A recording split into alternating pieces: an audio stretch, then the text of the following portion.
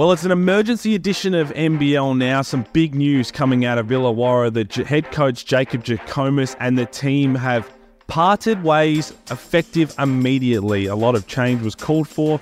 Change has come, so let's get into it. And there's only one man I'm going to be speaking to about it, and that's Damon Lowry. Hey, wow, man. When I saw the emergency bat sticking to go up, I had to duck out of work to come over here and chat about this. Well, let me read it to you. It's just dropped now. The Illawarra Hawks and Jacob Jackomas have agreed to part company effective immediately. Club ownership met with Jacob earlier today, with both parties agreeing it was in best interest that Jacob's contract as head coach ended. Illawarra Hawks general manager basketball Matt Campbell thanked Jackomas for his contribution to the club over the last 16 months as head coach and preceding 2 years as assistant coach. Now, it goes on to thank what he's done and how they have not met expectations. Assistant coach Justin Tatum is now going to step into the interim head coach. But we've got to break it down, Damon. You're the one who's been very unhappy, along with all the Illawarra fans, about the way they've played. They were 5 wins, 32 losses under Jacob Jackomas. So no one likes to see a coach lose their job. No one likes to see any of the livelihood affected. But this felt somewhat inevitable sooner rather than later. Yeah, it was always going to go down, I thought. In the end, it wasn't sustainable. And you're right, nobody likes to see a coach get fired. I never advocate for anybody losing their job. I know how precious those professional jobs are, but unfortunately, it is a results-driven league. It is a business, and the business of winning games is what Jacob and the Hawks were not doing. And as the leader of the team, Jacob, he had to fall on his sword. So, again, he had a crack. It didn't work out.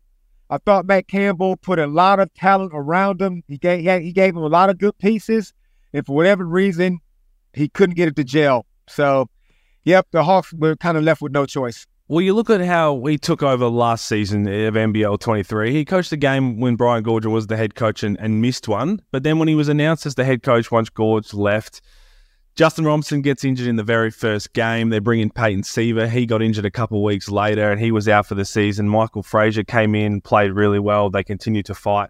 Just the 3 wins last year, the worst in franchise history. What was it about the timing of this? What was the last final straw for this to happen right now? Because they do sit at the bottom of the ladder, and I think you can still turn the way that the rest of the league is going. You could potentially make a run at a play-in spot with how everyone keeps beating everybody. But what was the final straw? I think the final straw happened last week, the home game against the Kings. Like, it don't matter how your season is going, Wollongong, Illawarra versus the Sydney Kings, that's war. And it don't matter what the ladder position is. This time last year, those games were nail biters. This year, Sydney came into the snake pit, the Wollongong Entertainment Center, and just ran amok. And I think that was the last straw. That Cairns trip, I think the wheels might have already been in motion by then. So that team last year obviously suffered a tremendous amount of adversity. And I thought they showed more fight last year than they've done this year with more talent. But what that team had last year was some pit bulls. And Michael Frazier the second, there's a pit bull. Peyton Seaver, a pit bull. This year, there are no pit bulls in his lineup. And I think they got comfortable, and we all know what happens when comfort sets in. Bad results. I don't ever being a head coach is something that I could not fathom doing, because I just don't understand. It's such a cutthroat job to be in. But how much responsibility should the players be taking this season for how they've started? Because you mentioned the Bulls and the lack thereof. They're sitting 2-7 at the bottom. They just managed to scrape 70 points in Cairns on Saturday night.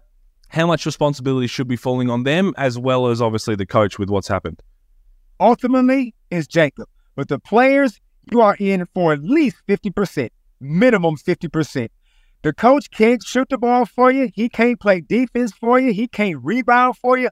All these effort things that you take for granted that a player should be able to do just because you're a professional, the players have let themselves down. So, yep, they should feel ashamed of themselves that their coach got the sack. Now, some players might be those guys go, yeah, well, he wasn't doing it, blah, blah, blah. Well, I'm watching games, and I'm watching guys get beat off the dribble with ease. I'm watching every basketball mistake you can think of being made by that playing group.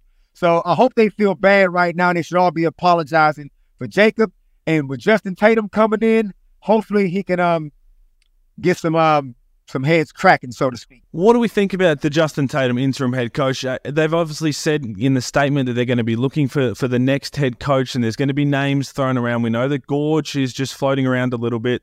Trev Gleeson as well. Do you feel like they should ride out the rest of the season with Justin Tatum? They are 2-7. Just try and turn it around and make it a play-in spot, or are they trying to get someone sooner rather than later? Or at the end of the year, is that when you open up and maybe that is the Trevs, the Gorge, and maybe even look at some assistant coaches around the league? I'm going to ride this season out, the rest of the season, with Justin Tatum.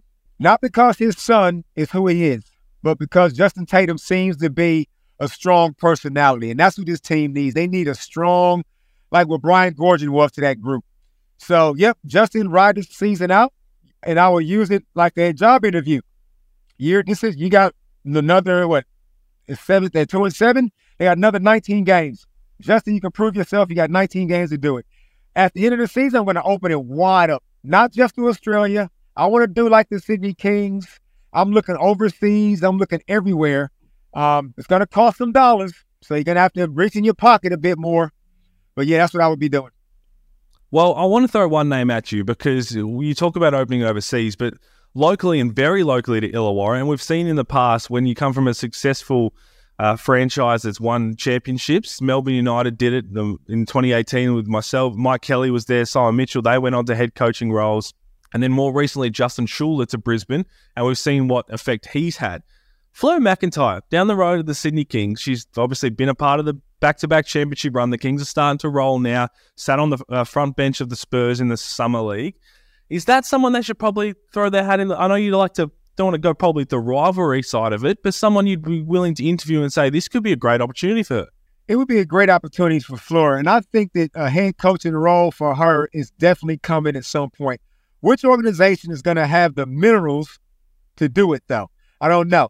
But I would definitely accept her application if she gets an interview. I mean, because she's been a part of it back-to-back championships. She's got respect to the players. You can tell the way Xavier Cook spoke about her last season. All the guys get right around her.